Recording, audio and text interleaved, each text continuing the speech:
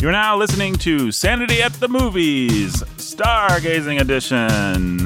Hey, everybody. Welcome to the second Star Wars movie that we are going to be talking about, Empire Strikes Back, 1980s Empire Strikes Back. We're going to do a couple episodes on this one, although we really need to pick up the pace, don't we? Because it's absolutely. Like August. We got to get this stuff done by December. So we should probably, we've got done all the things, right? What's coming out that we have to do this year? Anything much more? Any Marvels or things that people are going to demand Sanity at the Movie talk about? No more Marvel in 2019. There's probably something or other that we have to see, but we'll pick up. So I don't know. Maybe we'll just do a giant Star Wars run. We'll get Brandon back here. I'd like to get Ben Sulzer in here to talk about a Star Wars movie at some point. Yeah, absolutely. I think that'd be fun. But today you've got me and Jake. We are going to introduce you to the concept of us talking about The Empire Strikes Back. Just the idea of us talking about it. And we're not going to talk about it. We're just going to get you ready for the idea of us talking about it. That's exactly right. This whole episode's going to be a very metatextual episode. Or it's going to be about how two guys are talking into a microphone about Empire Strikes Back. Yeah. That's not true. What? I have no idea what's going on. No. Jake actually doesn't have any idea what's going on, but Jake is going to, because I told him I had an idea how to do this episode. He explicitly told me not to rewatch Empire Strikes Back before coming in. I haven't. Yeah, and I have not rewatched it either, and we'll probably rewatch it before the next episode. But today I just want to talk more big picture about Empire Strikes Back. Really, there's one point that I want to make in this episode, and that's that Empire Strikes Back, I think everybody feels really, really, really, really, really inevitable. As many successful, awesome things feel inevitable. Yeah. But you take yourself back to 1978, 1979, when this movie was in development. I don't think anything about it was inevitable. And to make that point, me and Jake are going to play a little game called Studio Pitch.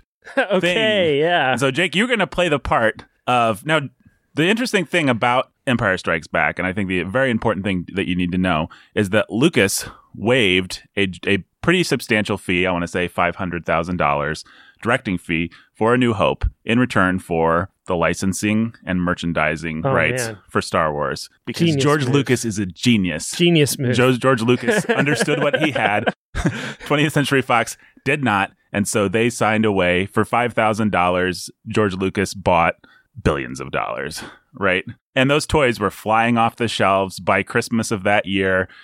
They couldn't keep up with the demand. Empire Strikes Back, they knew what they had, and they went into it, prepared to sell toys to merchandise Star Wars, lest we forget or lest people don't know. Now the new Marvel thing comes out. McDonald's is going to do a tie-in. There's going to be Happy Meal toys. There's going to be Walmart's. I was traveling the other day and I went to McDonald's, and I was so annoyed because I was trying to order, and all of the screens switched to an ad for The Lion King. Mm-hmm. All of them. And I had to sit through and watch this ad for The Lion King before I could see what was up on the menus to order. So obnoxious. Brave New World. I mean, we're basically living... I always think one of the most prescient technical movies or technological movies is Minority Report. Yep. The part where Tom Cruise or somebody... Minority Report, let's be honest, shaped the world that we live in. Like, the Imagineering of Minority Report gave us the desire to have the kind of tech and user interfaces that we have today. That's absolutely right. And there's a really good article. I forget who wrote it, or where you can find it. But something about how a lot of the stuff in Minority Report actually isn't that intuitive or that great. But we wanted it. We wanted to be able to, move things on touch screens with our hands like Tom Cruise does. Yeah. And so, lo and behold, we do. Yeah. And I'm not sorry. I think it's cool. I haven't watched that movie since around the time it came out, I think. I rewatched it in the last 5 years, I think. Does it hold up? Oh, yeah, it holds up. It's one of the good ones?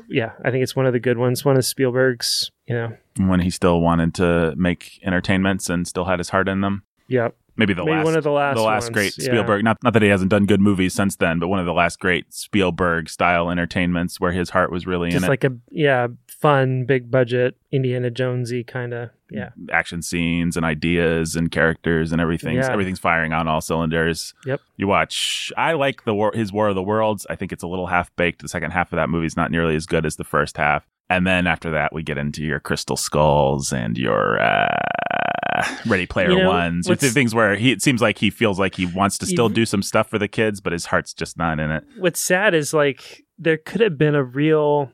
the kind of partnership that Tom Cruise has now with guys like Christopher McQuarrie. Yes.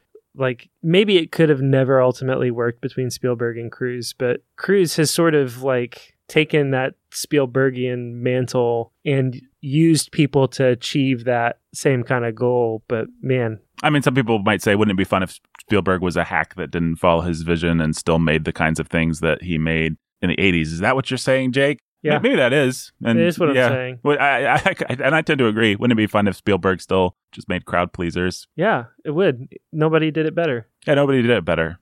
I mean, I understand, you know, you, when you're an old man, you don't want to do the same things that you did when you were a kid, and you want to grow and change and challenge yourself.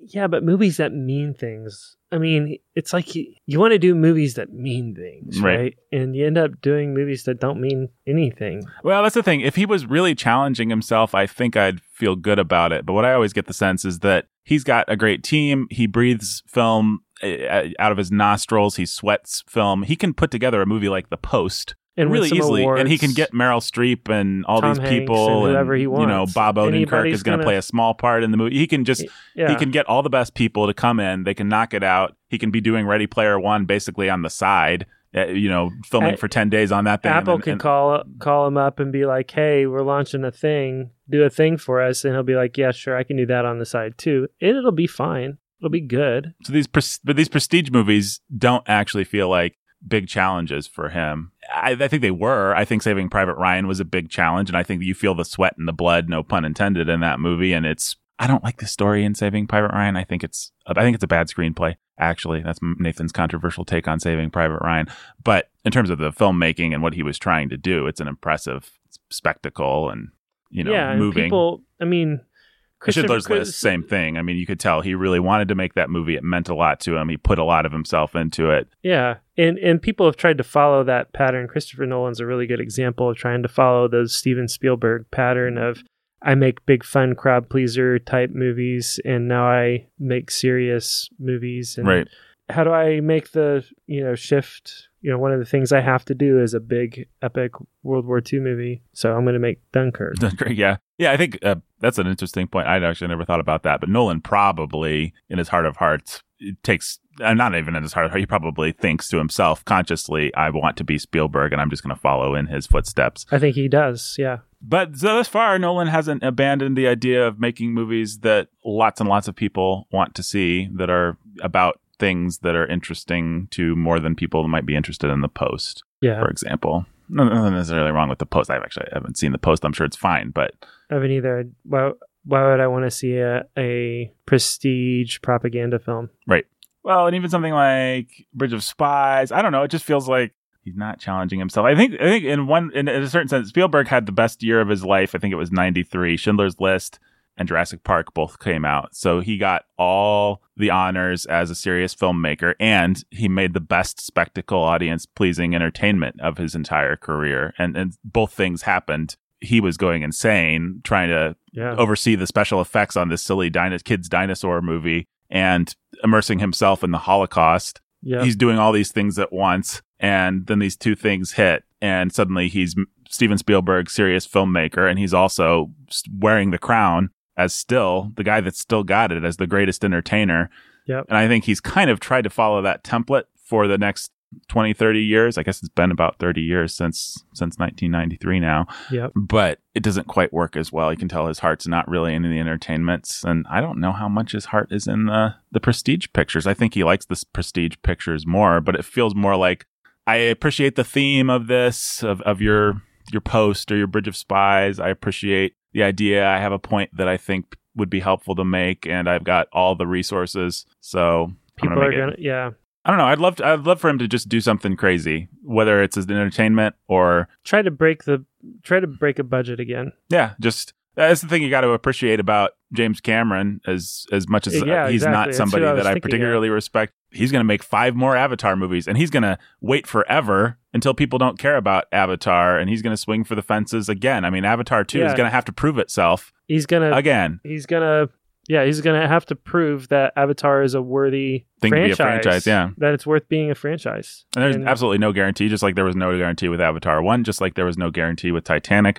just like there was no guarantee with Well, I guess Terminator 2 was a pretty safe bet, but Terminator 2 was a big budget riff on what was essentially a pretty simple first Avatar movie. 2 is going to make a ton of money. The question is whether or not it will justify Avatar 3. Yeah, that's exactly right. Avatar 2 is going to be one of the biggest budget films of all time, just like the first Avatar was, and it's going to promise endless spectacle on a level that you've never seen before. And there are going to be films and documentaries and things about the new technology that was invented just for this film. People are going to want to go see that.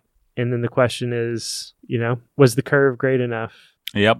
We'll find out. That'll be an interesting one. I mean, what is the Alita Battle Angel thing that he spent a good chunk of his career building up to? Nobody cared about. I didn't even bother. I just wasn't interested. Yep. Just didn't look all that interesting. I mean, it looked cool. I bet I'd probably get something out of it, But some Friday night on a cheap stream. Right. Yeah. Can you imagine? I mean, okay, Ready Player One, we read the book and we saw the movie. Yes. But talk about a property where you really could have pulled out all the stops. Yeah. Put so much money into making it as immersive of a spectacle as you like. Let's make that movie designed for 3D so much that the only way to see it is in 3D. Right. Let's make that movie. Let's design that movie for the Oculus Rift or the some VR tech and 3D. And the only way to actually see that movie is 3D and VR. Right. And let's tons of money into new equipment and stuff. Let's make it really, really special. Let's make it an event. Mm-hmm. Let's make it. Spielberg could have done that. Yeah, but he was the wrong person for that movie. I just think anybody would have done a better job on that movie because it's a tribute to Spielberg. Right, and Spielberg is self-conscious about that, and rightfully so. Who wants to design a tribute to himself? So just don't take the project. I understand why you wouldn't want it, but that's why you don't take it. And you get anybody. You get J.J. Abrams. You get... Yeah, J.J. Abrams would have done a great job. You get some hack that just likes Spielberg. You give him a big budget, and they're going to do things to recreate Spielberg movies. Spielberg actually does one thing in that movie right, which is he recreates The Shining really well because Spielberg has a lot of affection for Stanley Kubrick. Now get somebody like that feels that way, not just about Stanley Kubrick, but about Spielberg. Yeah. And let him design things that suddenly snap you back into that world of Jurassic Park, of Indiana Jones, of Star Wars, of all those things, Amblin Entertainment things that you remember. Yep. And suddenly you have a really, even if the plot is stupid, you have a really nostalgic, exciting movie. Fail. All right. All of which has everything to do with Empire Strikes Back, the movie that we are discussing. Actually, It kind of does. Here's how I'll tie it in. All these kinds of franchise things like Avatar, the Avatar series, the fact that the Avatar mythology will keep expanding, all this kind of stuff. We live in a Ready Player One world of marketing and merchandising and repackaging. Well, even forget about repackaging, just packaging in general. Star Wars created, right? Toys, nostalgia, merchandising, licensing, the fact that these things had a life beyond just being a movie that you went and saw and enjoyed. It was a world for kids to enter into and for adults to make an awful lot of money on kids entering into this world. Yep. This was all, not Steven Spielberg, this was all George Lucas, the visionary world builder, and George Lucas, the incredible businessman. Yep. And you kind of need both. I really think if George Lucas was just a visionary, then he'd be some visionary that nobody had ever heard of. Point is, you have to be a savvy businessman. You have to be a savvy understander of what people want, of what kids want. You need that aspect of George Lucas, which is a very mercantile, mercenary, money-making side of him. And we can disparage it if we want to. We can disparage the collapse of civilization that came after Star Wars. Everything, the snake eating its tail, everything turning meta, everything turning merchandise, everything turning remake and reboot. And we can see the lineage of that in Star Wars, and we can disparage it. But you also wouldn't, I don't think, have what you like about Star Wars if you didn't have that sense of, audience pleasing. What world is more cool as a little boy to play in than the world of laser swords and these cool spaceships that you've never seen before? Bad guys that you can line up that look completely different than anything you've ever seen, but they're clearly bad guys, and good guys that look like good guys, and everything about it is really smart and really calculating. You can play in that world imaginatively, and you can play in that world with figurines, and you can play in that world with plastic lightsabers, and you can play in that world and now with Legos and with on PlayStation and Xbox and Nintendo, and that's really cool. Right. That's really fun. That's really smart. And how I mean, in terms of building something that's going to last, like what Avatar doesn't have yet is how do you play in that world? Right. How do you play in the world of Dune? How do you play in the world of, How do you build out that mythology in a way that will actually be compelling and resonant and last for people? And that's with stuff. With stuff. It actually needs stuff. Right. It actually needs things. Right. Things that you can learn, things that you can geek out over, things that you can play with and talk about, things that look different and are unique to that world. Harry Potter does this fairly well too. Yeah. Well, Harry Potter does it brilliantly. We can argue about it going downhill in the last couple of years with Rowling being stupid, but Harry Potter did it really well. Replace lightsabers with wands, stormtrooper get up with cloaks, right? Add some paraphernalia like glasses and scars, and right. Well, and the important point to make, and the point that I think we're going to make in this episode, and this is certainly not an original point with us, but I think it's the one that you need to remember about Empire Strikes Back, is that the real key to all of this that we're talking about, to all the franchising, to all the licensing, to all the mythologizing, to everything that we really associate with Star Wars, both good and bad, Empire Strikes Back is really where all that stuff locked in. A New Hope, after you release that movie and it's successful, you can go any number of directions. You can go any number of directions with the sequels. You can not do sequels. Not a foregone conclusion. People didn't just franchise things. Franchising wasn't nobody. If I recorded a podcast and people knew what podcasts were in 1980, and we said a film franchise, nobody would know what we were talking about, right? Yep. A film the whole idea didn't exist. You had your Planet of the Apes movies. You had James Bond, which did it successfully. And so what does James Bond inspire? It doesn't inspire other people to go out and do their own things, create their own franchises. What it inspires is Matt Helm, Harry Palmer, and all these other spy franchises, right? Like Hollywood can be so uncreative sometimes. Like we have a successful spy franchise, we will try and create other spy franchises. What it took was a pair of geniuses in Lucas and Spielberg, actually, to say, hey, let's try an archaeologist. And this is 20 years down the road, right? It shouldn't take them 20 years to realize we can do other kinds of we can take the template of James Bond and not just do James Bond with it. Yeah, we can do not just Bond knockoffs, but we can do our own thing. We can do our own thing, still using by tapping the building into blocks. what is cool about this franchise. And if we do that, we'll probably... And part of what's cool about it is that it is a franchise. Right. That there are catchphrases, that there is stuff in the world that, like, part of what's cool about Bond is, okay, here's the part where he goes to Q and Q gives him something that's surprising. Right. And here's the part where he, in Act 3, finally uses the thing that Q gave him. And here's the part with the girl. And here's the part with, oh, what's the girl going to be this time? And what's the twist going to be? Like, that was all fun. And you got to, suave guy that you wish you could be. Right. Well, that's actually a perfect lead in to talk about what Empire Strikes Back did and how innovative it actually was. Because let's think about the James Bond movies. James Bond in From Russia with Love actually does have the same girlfriend at the very beginning of the movie. Sylvia Trench, when he famously in Dr. No, he says his famous line in the casino, and you are Mr. Bond, James Bond, and the music, the really iconic moment, right? And the woman he says that to, Sylvia Trench, is the girl in that movie. She is actually at the beginning of From Russia with Love. She's his girl.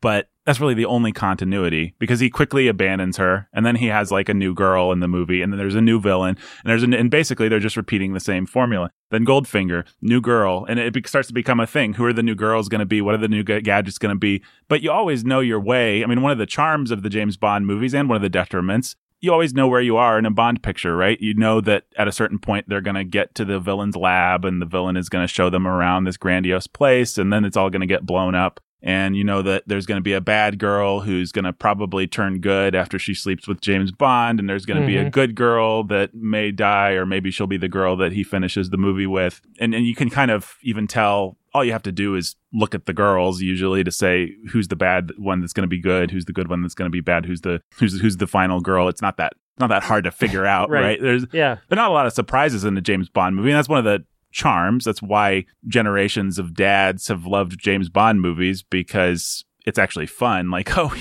he's doing it's the Q scene. I always love these. Yep. Oh, it's the scene where he banters with the villain in the casino. This is always fun. Oh, it's the girl. She's always pretty. It's a formula, right? And that's what James Bond was. And so that's your big franchise forerunner, actually, to Star Wars. And so let's put ourselves in the heads of evil cigar chomping executives.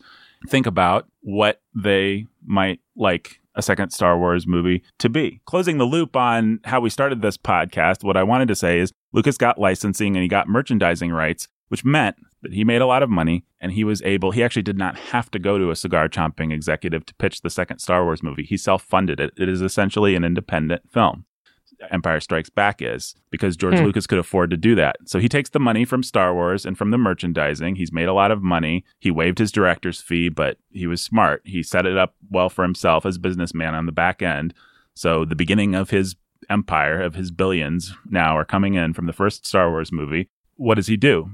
He invests it in industrial light and magic. He starts to build out Skywalker Ranch. He actually gets away from Hollywood. If you watch George Lucas in interviews and stuff like that, he seems like a very shy, insular kind of a guy that, he's famously not somebody that's a very good director, actually, just in terms of actors don't enjoy working with him. He doesn't enjoy working with actors. He gets away from the business and starts to build his own funhouse, which kind of becomes Hollywood, right? Industrial light and magic. Like everybody kind of follows after him. Skywalker Ranch, all these things. But George Lucas is essentially operating as an independent entity when he makes Empire Strikes Back, which is not necessarily how he had to do it, not necessarily how you'd expect it would be done. So, but he didn't have to answer to anybody. And he became the executive, and he got a director, an old film school tutor of his called Irvin Kershner, to direct the movie. And Irvin Kershner brought a lot to Empire Strikes Back too, basically by blowing Lucas off. I think the reading between the lines is they clashed a little bit, and Kershner brought a lot of the humor and the humanity and the Han and Leia and the I know of it all. That's very Kershner. That's also, I guess, since I'm just giving a little context here, that's also Lawrence Kasdan, who's become pretty famous as they bring him in now as kind of the guru of Star Wars. He wrote Solo. Yeah, we can probably have some confidence. The nerds will have confidence if Kasdan's name's attached to it. Right. And I don't know. Seems like a nice guy. I don't know how much he really cares about Star Wars, but he has a thing. He's a commodity that they can bring in that the nerds will feel a little comfort about. And then he writes. He wrote Raiders, didn't he? Yeah, he wrote Raiders of the Lost Ark. So he's an advertising executive who had a script called The Bodyguard, which was a really famous script that got bandied around Hollywood. And it was there's always these scripts that are like the famous unproduced, like the greatest movie never made. There's scripts, you can read about them even now, scripts that get passed around for whatever reason they never get made. This movie actually did get made with Kevin Costner many years later. Houston, yeah. But back in the 70s, Kasdan had written the original screenplay. It was supposed to be great. And so that was his calling card. But he's just this advertising executive. And he starts to get some traction in Hollywood. And then Spielberg and Lucas sit down and do Raiders with him. And he's perfect for that movie. You've got Lucas's structure, which Lucas is a genius with structure and world building. You've got Spielberg's just magic, his pixie dust, his filmmaking acumen, the fact that he lives and breathes this stuff. Spielberg is just... And was just at the height of his creativity. If Lucas is the engine, then Spielberg is the gasoline. Yeah. And then Kasdan, what would he be? I mean, he's the person that put all the little bells and whistles. He's the German mechanic. Yeah, he's the designed the engine. Who designs the engine. Yeah, so he's actually doing the designing. He does a lot of nice stuff for that movie. The dialogue between Marion and Indy is pretty crackling. There's just a lot of sophistication and wit and fun in that movie that I wouldn't say are necessarily things I generally associate with either Spielberg more than Lucas, but definitely not Lucas. Yeah. And Kasdan just brings a sense of fun, and he makes the movie a little bit adult, and I think that there's some good and some bad to that. Some of the sexual stuff is annoying in Raiders of the Lost Ark, and that's Kasdan as much as anything. Although Lucas and Spielberg bring not that kind of there. Their hands are not clean, certainly. But Kasdan's this witty, worldly wise guy, and so him combined with Irving Kershner, they really bring some classiness to the writing of the second Star Wars movie and the performing and all the stuff that people like about Empire Strikes Back, the romance, the fact that the characters are a little bit more interesting, and there's something more for adults to appreciate. There's a little something that mom and dad can kind of enjoy about the movie.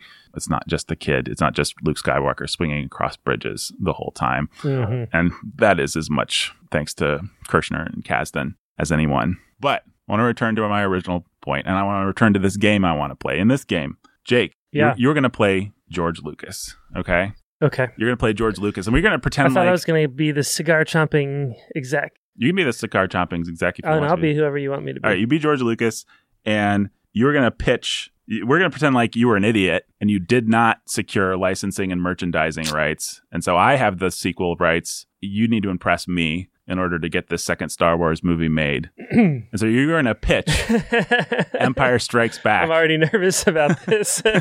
you're gonna you can do a frog George Lucas voice if you want to, but you don't have to. No. Okay, you're just Jake Menzel. Okay, you're Jake Menzel, and you have a great idea for a second Star Wars movie. Your great idea happens to be what we know as a truly great idea, Empire Strikes Back. But I'm going to be the cigar chomping executive, and I'm going to react to your idea. I'm already feeling the pain of it. All right. Okay, so I've got this great idea. All right, tell me about your idea, kid. Okay, all these characters that we've introduced in this last film, people are probably going to expect them to have an adventure together, but let's split them all up over the course of a film. All right, let me stop you right there. Which characters are we? Because I know the first movie had this Luke Starkiller guy, right? Yeah, Skywalker actually. And so, yeah, sure. Are we going to do another adventure for him? Is he going to be back on Tatooine? I assume he's back to normal. They blew up the Death Star at the end of the movie. No, we're going to start in a completely new place. Okay, wait. Some place completely different. Let me stop you right there because people really like the first movie, and it's kind of a it's a desert. It's basically a western. I read in the New York Times that you're drawing on western themes, right? Yeah, and you can draw on western themes. But part of what was cool about the first one, it wasn't that it was a desert. It was that it felt otherly, and it had two suns, and it felt completely different. So what I want to do in the second one is give that same experience again of something completely different that you never thought of. Like, so we did a desert. I'm thinking more like Ice Planet. And it can be just like a Western, stark and, but Arctic. Think Arctic Explorers. Ice is a lot. Okay, the first movie was not an Arctic Explorer movie, though. It's basically a cowboys and Indians thing in space, right? It's a Western, right? It's a space opera. It's sort of its own new genre. And so we can kind of... The first movie was basically, it happened with some sand, and then they were in the Death Star, so... Yeah, there was sand in the Death Star, that's right. There were some spaceships flying around. And now we're going to give people a new experience, completely new planet, new place. It's going to be super exciting because, people are going to come and think, oh, desert, that's cool. But instead, it's going to be Ice Planet. And they're going to be like, whoa, Ice Planet. That's neat. I didn't expect that. Oh, this is cool. It's got its own unique vibe. This is a bigger world than just desert planets. This is a world with all kinds of planets from, any place they land could be totally different. Okay, I'm going to go with you on this. I'm going to let you make your pitch, but are you aware of how sequels work, especially for kids' movies? Your James Bond, he goes back to Q Branch to get new gadgets at the beginning of every movie. It's kind of basically the same thing. Yeah, but this is going to be, you need to think like, have you ever read Lord of the Rings? Space movies, I think of, your Planet of the Apes, right? You had the first one, and then the next one they fought some more apes, and then the third one, they were on that planet. They were still fighting apes. Yeah. Well, but kids actually like comfort. They like to be able to return to things. Do they? I think kids like things that are cool and interesting and fun, like James Bond, like Planet of the Apes. It's a pretty successful kids movie. I'm a successful cigar chomping executive here. Okay. Bond's got its own cool thing going, but what I want to do is I want to tell a bigger story that develops in a bigger universe. And so I kind of think, Bond's cool in its own way, but it's also kind of like small-minded and lame. And what I want to do is build something even bigger and cooler on top of what we've already got. I like bigger and cooler. So is it going to be like a new villain for Skywalker to fight? He basically defeated the Empire at the end, right? They blew up the Death Star. Skywalker, is it going to be like a new, James Bond, he has a new villain come every time. Who's the villain in this one? It's Darth Vader. The robot man from the first one? Yeah.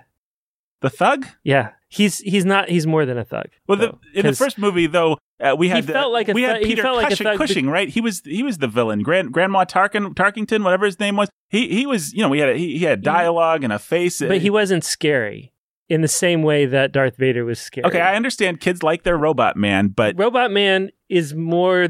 He's just more. We introduced him, you thought he was a thug, but what I want to do is I want to set up sort of like two parallel journeys here. So like Luke is becoming more of a hero in the minds of our audience. Darth Vader is becoming more ominous, and there's also like somebody behind the curtain here who's even more scary, the Emperor. Okay, I like that part, but... Yeah. The stuff that you're talking about with Vader makes me a little nervous, right? He's a this would be like... He's a cool robot. Again, you've seen the James Bond pictures. So, Goldfinger, Goldfinger was the new villain. You don't take Oddjob and then make him the main villain in the next movie. This guy was just a thug. He's just a murdering robot man. He can be a lot scarier, I promise. Plus, we're going to do this thing where we make it even more complicated and cool. I was going to save this for a later part in the pitch, but he's actually Luke's father. Robot Man? Robot Man is actually with Luke's no father. face. Yeah. With no... No, he's a person inside of there. This is like the Lion King 2019 that I'm predicting. No. Because I'm a very smart studio executive. That they will have these lions it's that gonna can't emote. blow people's minds. He's gonna. I mean, first of all, you got James Earl Jones voicing him. All right, I like that. But here's the thing: like, actually, it's the fact that he can't emote that makes him scary. You don't know what's going on inside of him. All you know is that he's evil and scary, and he wields a great big red lightsaber that's also scary, and people are scared, and he can choke people with his fingers through space. Like, he can move things and throw things, and we're gonna have a scene where he's like moving and throwing things at Luke. Yeah, these are all Robot Man gimmicks, and I'm fine with no, Robot. it's not Robot I understand Man. Kids It's like not robots. Robot Man gimmicks. It's the Force. Like, the Force is this thing. It's gonna take a bigger place in this film, like than even in the first one. The idea of the Force of moving things with your mind. Wait, right? I didn't tell you that that's Force... actually a thing. But yeah, so like the Force, remember like all that use the Force stuff in the first film? Sure, yeah. We only got the tip of the iceberg, okay? And so, that was sort of like felt like a guiding thing that helped, the laser shot, make it to the center of the Death Star or whatever. And, help Luke maybe have a little bit of precognition with his, but what we're going to find out is you can actually manipulate space. It's sort of like telepathy. You can move things around with the Force. You can stack rocks and you can throw things. This is an adventure kid movie for kids. We're not going to spend a lot of time on all this. Yeah, we are. Religious it's mumbo jumbo, right? The kids are going to eat it up. They're going to be like, oh man, they're going to love the idea of imagining themselves tapping into this like secret power that they didn't know that they had. Did you see the first Star Wars movie? I made that movie. Yeah. Basically, the guy runs around. He shoots laser guns. They have big battles. But you know what's cooler than laser guns is laser swords. And did you remember? There's just that one scene, where we had that one laser sword battle, right? But like, what if we had another laser sword battle with Vader again? Okay, I'm liking this. So okay, and it's you had Obi-Wan, and he was the father figure to Luke, right? And he was killed by Vader. And then now Luke's got to face down his own father in a great big laser sword battle, but they're going to be able to throw stuff at each other with the Force. All right, that sounds cool. Cool. So we'll be doing this through the whole movie, right? There'll be lots of laser sword battles. And no, we're going to spend a lot of time actually with Han and Chewbacca and Princess Leia. Well, they were popular characters, but Leia should be with Luke, right? That's what we were setting up in the first movie. Actually. Or did you want to maybe bring in a new girl? Because we could get, actresses would kill me in this thing. No. I think that we just need to play with the sexual tension between Luke and Leia and Han and This is a Leia. kids movie. Did you just say sexual tension? Well, yeah. I mean, there's a way to do that without, making it, non-kid friendly. But it's the tension between Han and Leia? And Luke and Leia too, I figure like if like Luke and Leia kiss early on to set up the jealousy thing, but then Han can eventually win or seem like he's going to win. The pirate guy? I mean, he's a charming side character, but he's going to win? Yeah, he's going to win. Luke and Leia are a couple. It's Luke and Leia, right? People have written articles about Luke and Leia. I mean, they're the thing. They're the couple of 1970s. Well, I just think it's a fun twist because it makes it more to give the audience something that they don't want. Luke's a fun twist would be if de Havilland didn't end up with Errol Flynn. No. Okay, what's fun is breaking conventions, and what we've got Luke on is this journey. And I don't want to complicate Luke's journey with a love story right now. What I want is Luke to have to face down his own demons, to have to face down his father. And he's on this journey to sort of become this like epic samurai monk, if that makes sense. Face down his father, face down his demons, epic samurai monk. Did you see the first movie? Yeah. They run around in hallways and they shoot laser guns at each other. That's what the kids liked. And then they fly their spaceships. We're going to give them even more things to like, but in a different way. Okay, what kind of things are we going to give them to like? Well, we got a new character. His name's Yoda. Can we get like Marlon Brando or Jack Nicholson or? No, I was just going to cast Frank Oz, the puppet guy with Jim Henson's crew. What, can he act? You're just going to get Frank Oz to... It's going to be great, yeah. We're going to have this awesome puppet. Wait, let me make sure I'm getting this straight. Yeah. Puppets are actually going to be a really big thing in this movie. That's absolutely insane. I feel No, like it's I not. should... No, because you need super cool aliens. My next 2 words should be severance pay. Well, listen, the first movie got a lot of cachet by bringing in Alec Guinness. We need to get the next Alec Guinness, right? We need to get somebody to add a little gravitas to I was this actually thing. thinking we could bring Alec Guinness back as a ghost. Well, that sounds kind of silly. You think he'll do it? Well, yeah, I actually think he would do it, and we'd pay him and Phil reprise that role. It'd be no problem. So Okay, we but can if have we've him got- as yeah. If we've got another mentor character, though, that's a place where we can put in. We could go for Brando. He did Superman, right? We could go for. He did do Superman, but we can get somebody to bring gravitas to this thing. It doesn't need gravitas. It needs to be fun. All right, here's what you're telling me. You're saying you want to take this kid's movie, yeah, about people running down hallways shooting lasers at each other, and you want it to be about this man facing his demons, yeah, and then you want to do that with a puppet. Yeah, absolutely. Because this puppet is going to also Kermit be the surprising. Frog. Kermit the Frog is going to help this man face his demons. He's going to be a little more. He's going to be a lot more lifelike and realistic than Kermit the Frog. Okay, but he's still a puppet.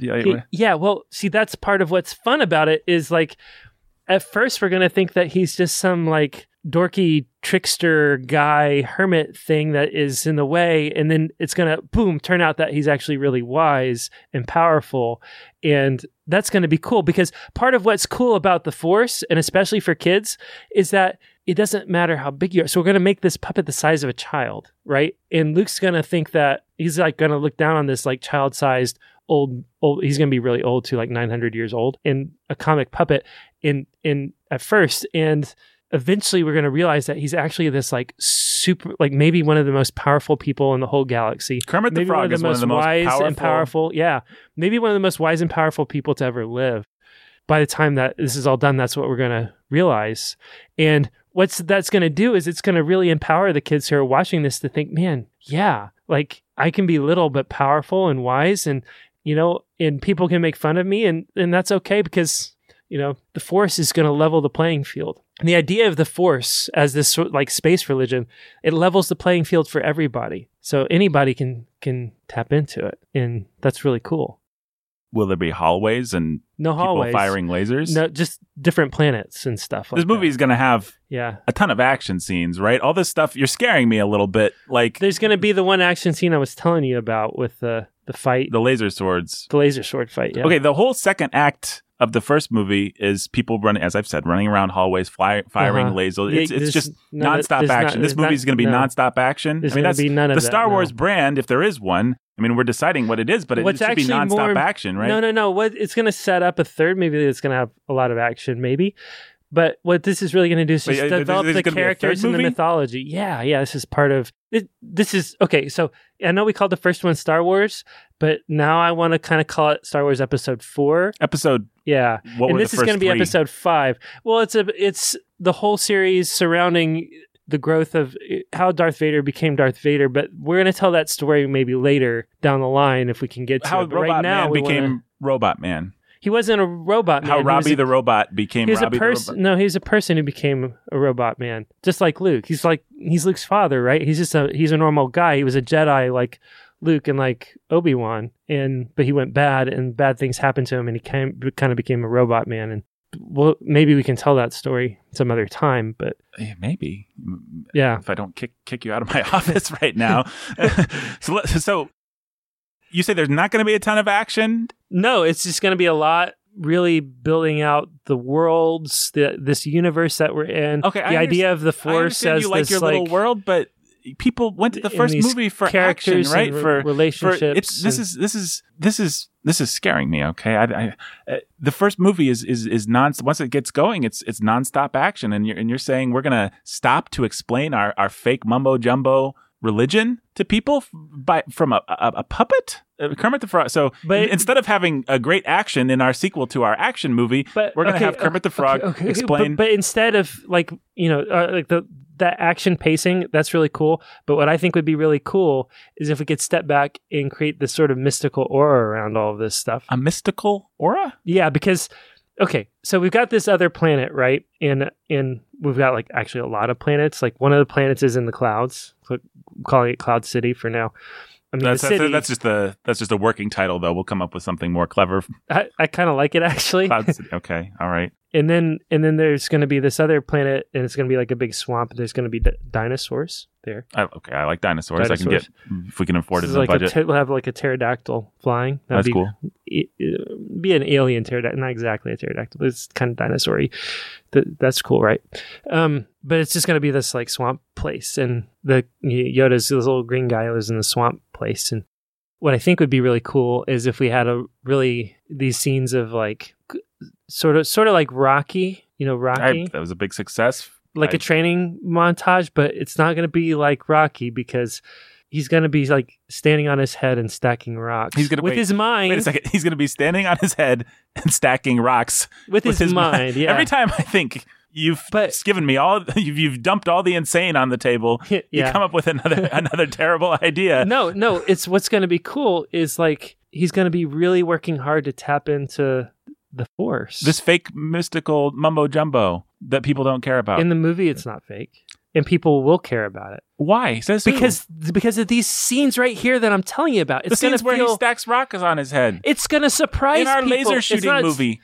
No. Lasers, that was flashbang. It was good for the first movie, but I'm building a bigger universe and a bigger world here, and what we need is something that is... what we need Luke needs to take a step, and the step is he needs to take a step into a larger world. In Planet of the Apes, the second movie, we needed to figure out what Charlton Heston's mom was like, and the religion that made Charlton Heston want to go after those dirty apes. And in the second James Bond movie, we didn't want to see James Bond go on adventures. We wanted to see James Bond get trained by the Q branch. We wanted to see him exercising. Here's the difference. Learning about James Bond philosophy. Listen, this is crazy talk. Here's the thing. Eventually, James Bond movies are just going to be just another James Bond movie. Star Wars, I want it to be bigger and more special than that. I want to blow people's minds. I want to blow their expectations out of the water. I want them to see, just like Luke took a first step into a larger universe in A New Hope in the first movie. I want our audience to take another step into a larger universe in this second movie, so that they feel like, wow, anything can happen. There are possibilities and things going on in this world, in this universe that this Star Wars universe that I never imagined. I just think that would be really cool and really fun. I understand what you're saying, but and that's what's going to set it apart from things like Bond. There's no such thing as another Star Wars movie. There's no such thing as just another Star Wars movie. Yeah, there might not be any more Star Wars movies if we keep going like this. If we just change everything that people liked about the first one, if we don't give them...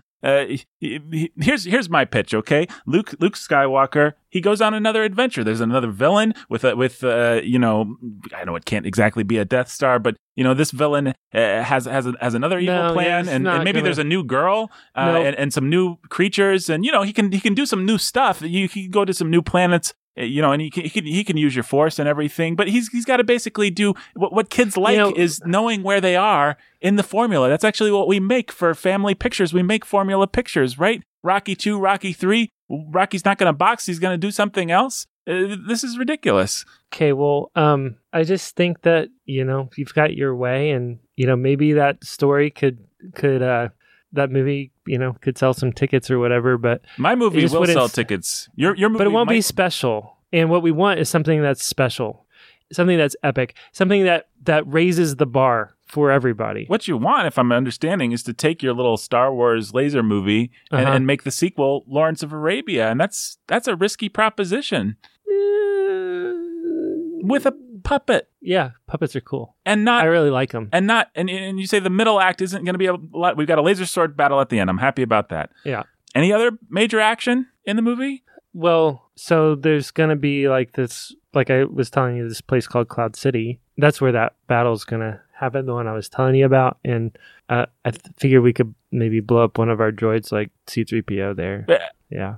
Every kid's favorite character? R2-D2 is kind of more their favorite character. Okay, but the gay little English droid, right? Really popular, fan favorite character. Are you going to blow him up? Kind of, but we can maybe put him back together. Why would you do that? Just to increase just the want to dramatic make- tension.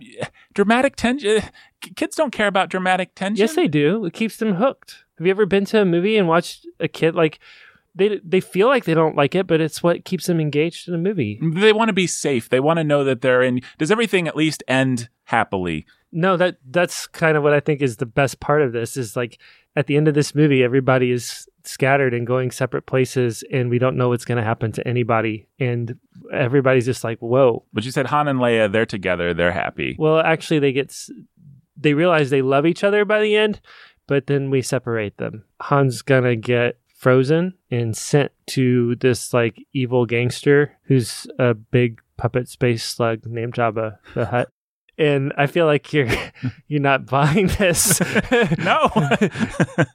But see, what that's going to do is set up the third movie where we have to go rescue Han, and then like the team's going to eventually come back together and then finally take down both Darth Vader and the Emperor, who will reveal as like the puppet master behind all of this in this film, but really like... So this is our kids movie, our sequel to the laser shooting hallway movie is going to end sad, and people have to wait a couple of years until the next one comes out. Yeah, isn't that cool? No, this is all insane. No, it's not. It's super cool because at the end of it, people will be like, "Oh man, that was amazing! That blew my mind.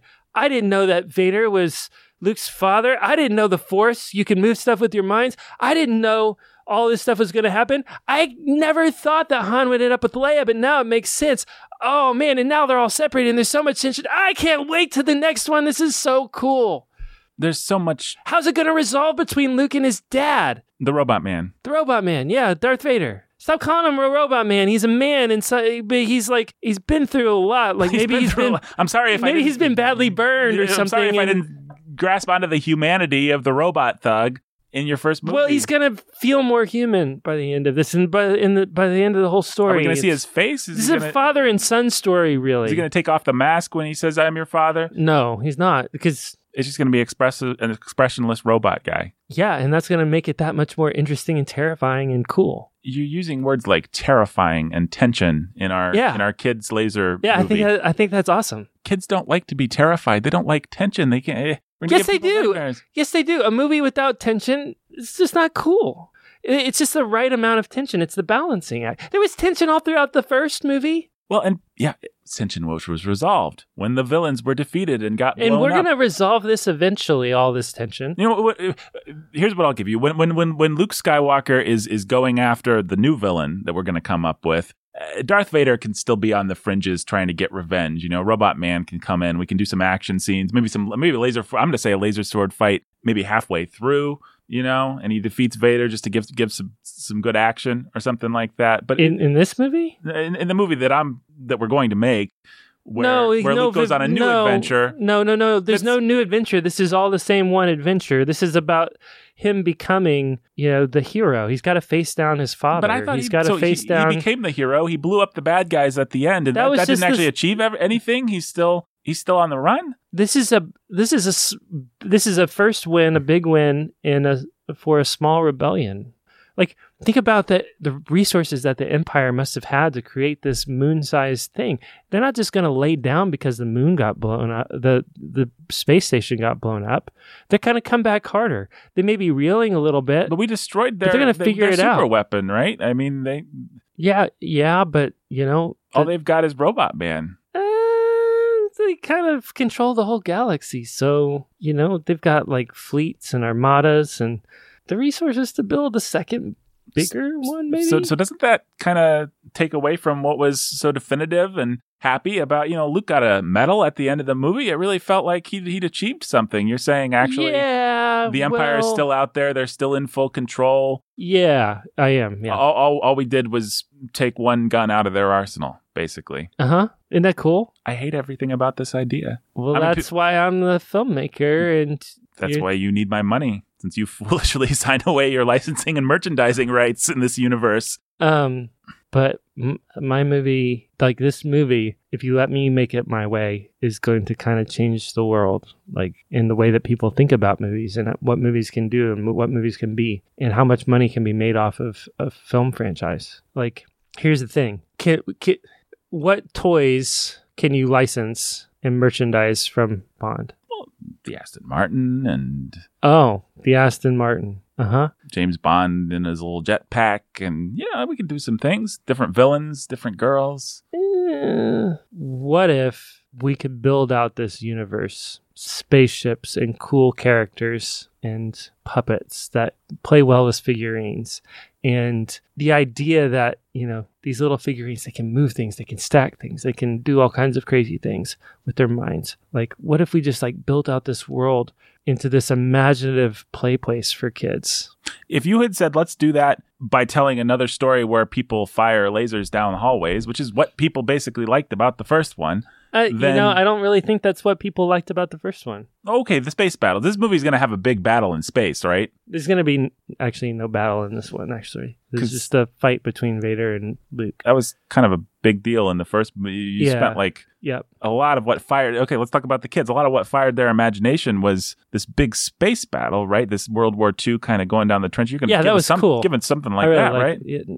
I mean, we already did that. I feel like if we did that again, that would be kind of... Well, there again, we already did boxing in Rocky 1. I guess we won't do boxing in Rocky 2. That's not the same. Send Rocky on another adventure. That's not the same thing. Not the same thing. Build out the world. Find out what motivates Rocky. Let's do a movie about Rocky's religious beliefs. That'd be interesting.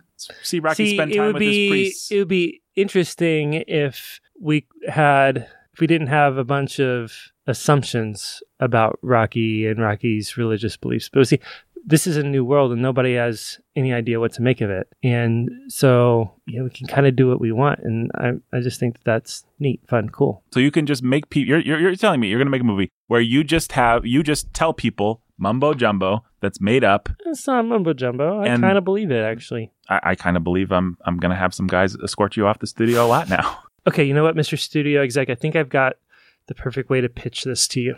Let's think about this movie as part one of a two-part film, okay? What we need is more laser battles, a bigger thing to blow up and destroy. But in order for that to happen, it needs to feel like our heroes are even more backed up against the wall than before. Because we can't just recreate, it's going to feel stupid if what we do is we just kind of recreate the same pattern.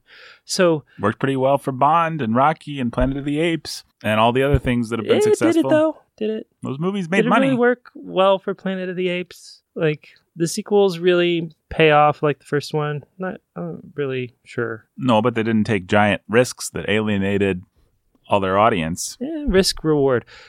So here's how I want you to think about this. I want you to think about this next movie as the first in a two-part movie. It's going to culminate with bigger lasers and more space battles and more guns in hallways and more laser sword stuff and even more cool force stuff. Like maybe we'll make somebody shoot lightning or something like that with his fingertips. I don't care what. But this movie's got to set that up. And in order to set that up, we need possibilities to be all over the table. Possibilities for relationships, possibilities for what the Force can do, possibilities for the scale of the battle to increase. We need more worlds, more people involved. We need to feel like there's more at stake, and we need to feel like everybody's as backed up against the wall as possible by the end of this first part of this movie, so that when they come together in the second part of this movie, the catharsis of the final battle and the final defeat of the Empire will really, really be awesome, and it will really hit home. Okay, I like what you're saying. I just don't see why we have to load all the tension, all the religion, all the puppets, all the not cool stuff into this movie. Nobody's gonna show up for your third exciting movie. Why don't let's just do the exciting movie? I don't know that you know how stories work. I know how studio filmmaking works. You're not really seeing past the immediate. Yeah, I remember. I remember my Grimm's fairy tale. It had the big diversion in the middle where the guy went to the puppet and the puppet taught him about religion, and then he went and defeated the princess, the dragon, and got the princess. And as a kid, that middle part was really enthralling. I'm being sarcastic here, Mr. Lucas. But I'm going to take your analogy and I'm going to show you why you're wrong. King Arthur, he gets the sword. He, just like Luke got the sword, right? Follow me here. Luke gets the sword, right? He's got to go. And Arthur's got to figure out what it means to be a king. Arthur needs a mentor who's going to teach him who he is and how to pull the kingdom. He's got to have his Merlin. All of which happened, and if I'm Obi-Wan, I take it was Merlin, all of which happened in the first movie while people were firing lasers down hallways. So we can do whatever you want, but let's just make sure there's lots of lasers being fired down hallways, and give them a little bit more of what they're expecting, and maybe we can fill some stuff in around the cracks, like what you're talking about. These all seem like okay ideas, but let's make sure that we're doing what people expect from a Star Wars sequel. Yeah, no, I don't like that. I don't want to do what they expect. I want to do something different. I want to do something cool. I want to do something people have never seen before. You're a stodgy loser and I hate you and I want to take this film somewhere else. I wish I had not made this movie to begin with, or made it and had all the rights. Like, I'm making you a crap ton of money and you should just trust me that I know what I'm doing. I'm making you money. You made lots and lots of money off this first movie, and I'm telling you, we're gonna change the game with this next film if you just let me do it. Like, we're gonna change the way people think about movies. We're gonna change the world. We're gonna change the way, like, we're gonna make Bond look like a chintzy British cult series compared to Star Wars. Bond is pretty state of the art, sir, and those movies make a lot of money. You haven't seen state of the art. This is going to be the new state of the art. It's going to make Bond look stupid, silly, small. And you're fired. And scene. Okay, so what have we learned today? Listen, I don't know that an executive actually would be that stodgy and hateful about everything. Hopefully not. But I think people probably got our point, which is, and I don't think that you can overstate it. I actually think our point was pretty correct, which is Empire Strikes Back is an insane gamble. And it doesn't feel like it because it just feels inevitable. Of course, the Force is something that's important. Of course, all these things. Of course, all this world building. But man, George Lucas did have to be a visionary to see that, because I don't think it was obvious. I think the template at the time would have been to just do more of the same. Yeah, just another movie that ends with another big battle. Right. So there we go. We've driven the point into the ground. The only point I wanted to make with this podcast is that A, nothing was particularly intuitive about Empire Strikes Back. B, when you think about Star Wars as a property, as a franchise, as a myth, as anything more than just the first movie, Empire Strikes Back is really where they decided, and that's where it was created. That's where it was created, not the first one. Yeah. The first one could have been anything. It could have been a one-off. It could have been It could have been something else that was big and different, but Empire Strikes Back decided what... I mean, really, in A New Hope, the Force isn't... Saying trust the Force isn't really much more than saying trust your heart. Yeah, it's just a mantra. Follow basically. Your heart. Yeah. A little bit of intuition. Well, you know what? An interesting point of comparison for this that I just thought of is Indiana Jones. So they actually chose to follow the template of the studio template, basically, with Indiana Jones. He's going to go on a new adventure. There's going to be a new girl. There's going to be a new bad guy. There's going to be a new MacGuffin every time. And I think a lot of kids in particular are annoyed with that decision. It's one of the things that makes Temple of Doom feel kind of weird. Like, we wanted to see more of this world. We wanted to see more of Marion. We wanted to see... Yeah, what's going to happen with Indy and Marion? Like, we want to see a sequel, not just another installment in the Indiana Jones movies. And they made a conscious choice there too. And I don't know whether it was the right one. We have what we have, and we got some good Indiana Jones movies. But everybody's favorites are Raiders and Crusade, and those are the ones that feel the most like a piece with each other. Mm-hmm. Nazis bring, it's the Indy story. It's the first one, he comes to believe or reveals that he really believes in the supernatural stuff. And the second one, or not the second one, but Crusade, he's got to lean on it. Right. And it's a father-son relationship, and this is how he became who he is. And that's exactly right. Well, and it's interesting to speculate, like Temple of Doom, they could have done any number of things, and they chose to go a certain direction, and I don't know. And fun fact, in case you didn't know this, Temple of Doom is a prequel. They made it a prequel for some reason. Maybe to leave things open with Marion. I don't know. Maybe. But Lucas, I know, really wanted to do those movies he loved James Bond movies. I think that's all there is to it. He wanted there to be a different girl. He wanted there to be a different adventure and a different MacGuffin every time. Like, that was the template that he had in mind for those movies from the beginning. But he did not want to do that with Star Wars. And I think I think it's, I know we've been driving this point into the ground, but I really think the thing that would have made most sense for Star Wars would have been new MacGuffin, new girl, new adventure. New battle. New battle. The continuity is probably Luke Skywalker, maybe some of his friends, maybe. Yeah. The droids, because they're cute, just keep the things that people like, give him another adventure that's basically different but more the same is what studios actually like. It's what's safe, it's what's risk averse, it's what allows people to keep their jobs. You might not make the best Planet of the Apes movie, but your job as an executive, the thing that you want is not to be the person that makes the best Planet of the Apes movie. You don't care about making the best Planet of the Apes movie. What you care about is being able to tell the investors you're not the person that screwed up the Planet of the Apes franchise. Yep. And so you play it safe.